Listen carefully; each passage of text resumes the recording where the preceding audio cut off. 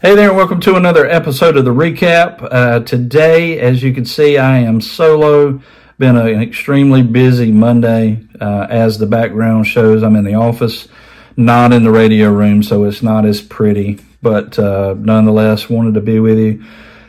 Do the recap from yesterday. Mother's Day was a great day. We had several mothers out spending time with their mothers. I'm sure at their churches, and that's expected. But nonetheless, we had a great day. Kingdom Women is our new series. A Kingdom Mother was yesterday's sermon, Genesis 2:22. Basically, where God made woman out of Adam's rib.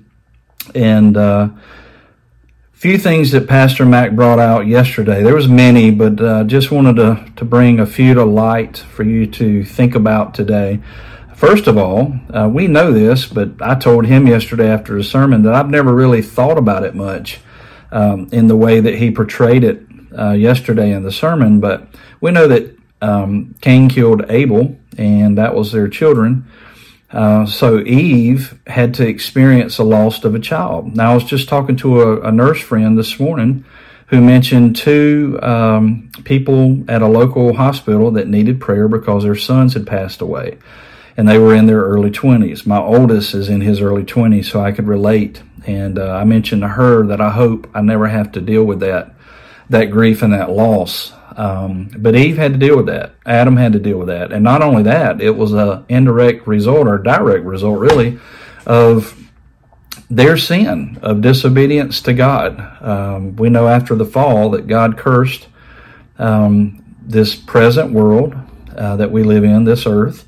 And sin had entered in because of their disobedience, and now we're all born into sin, and there's consequences of sin, and people commit murder because of sin, and just on and on and on. But I wanted to preface today by reminding us that Eve had to deal with that. So Mac went on, Pastor Mac, and he said, you won't get where you need to be unless you deal with where you've been.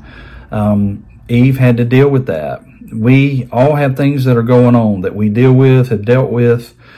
Some are greater than others, but God wants us in a better place. And He promised to never leave us nor forsake us.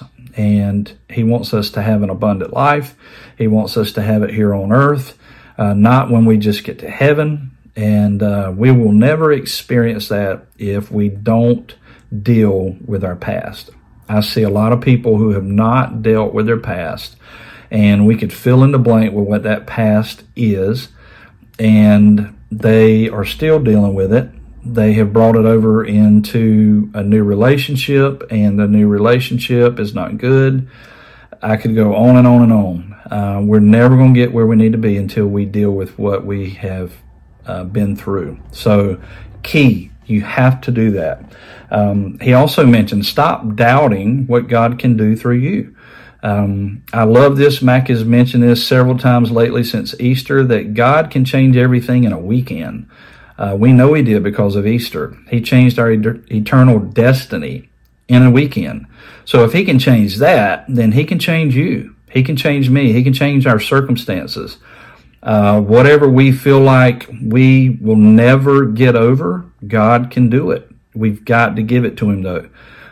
God's a gentleman. He's not going to push.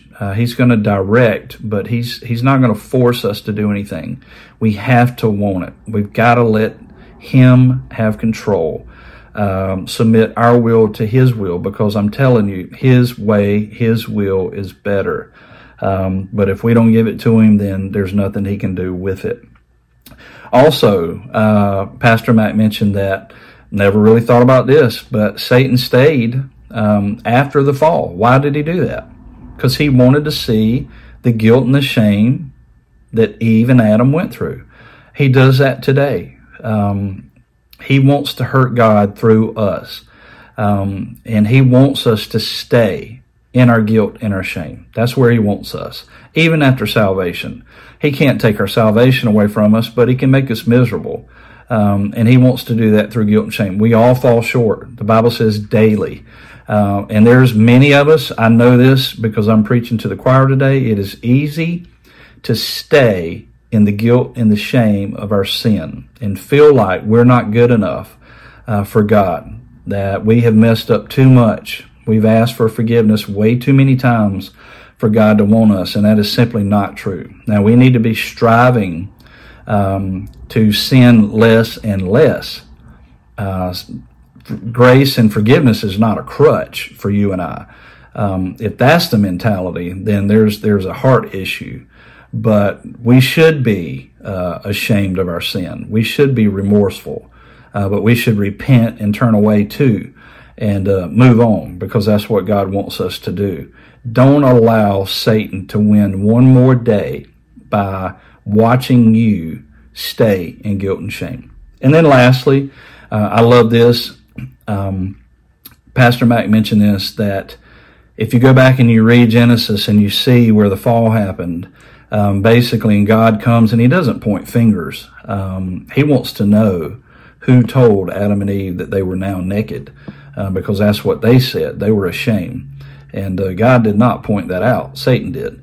But anyway, he mentioned that Adam basically said, hey, don't blame me, blame my bride. And the second Adam in the New Testament is Jesus. And Jesus said, don't blame my bride, blame me. So we serve a good Father. He is full of mercy and grace and forgiveness. In fact, his word says that his mercies are new every single day.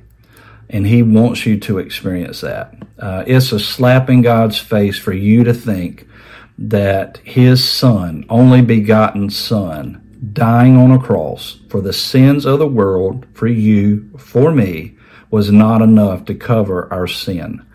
Not only was it enough to cover our sin, it'll cleanse our conscience and it'll change our entire life if you let it. So that's what we want you to do. Stop living in guilt and shame. Move on, because God's got something waiting on you, and you will never experience it if you're living in the past. So as always, appreciate you watching today, supporting us. Forgive me for just kind of throwing this together, but I wanted to do it. I wanted to get it out there because yesterday was really good. And I think we've got some great things that we can meditate on. Always meditate on God's word and his goodness. And I will see you back here next time, hopefully with Bishop, and it will be a different topic.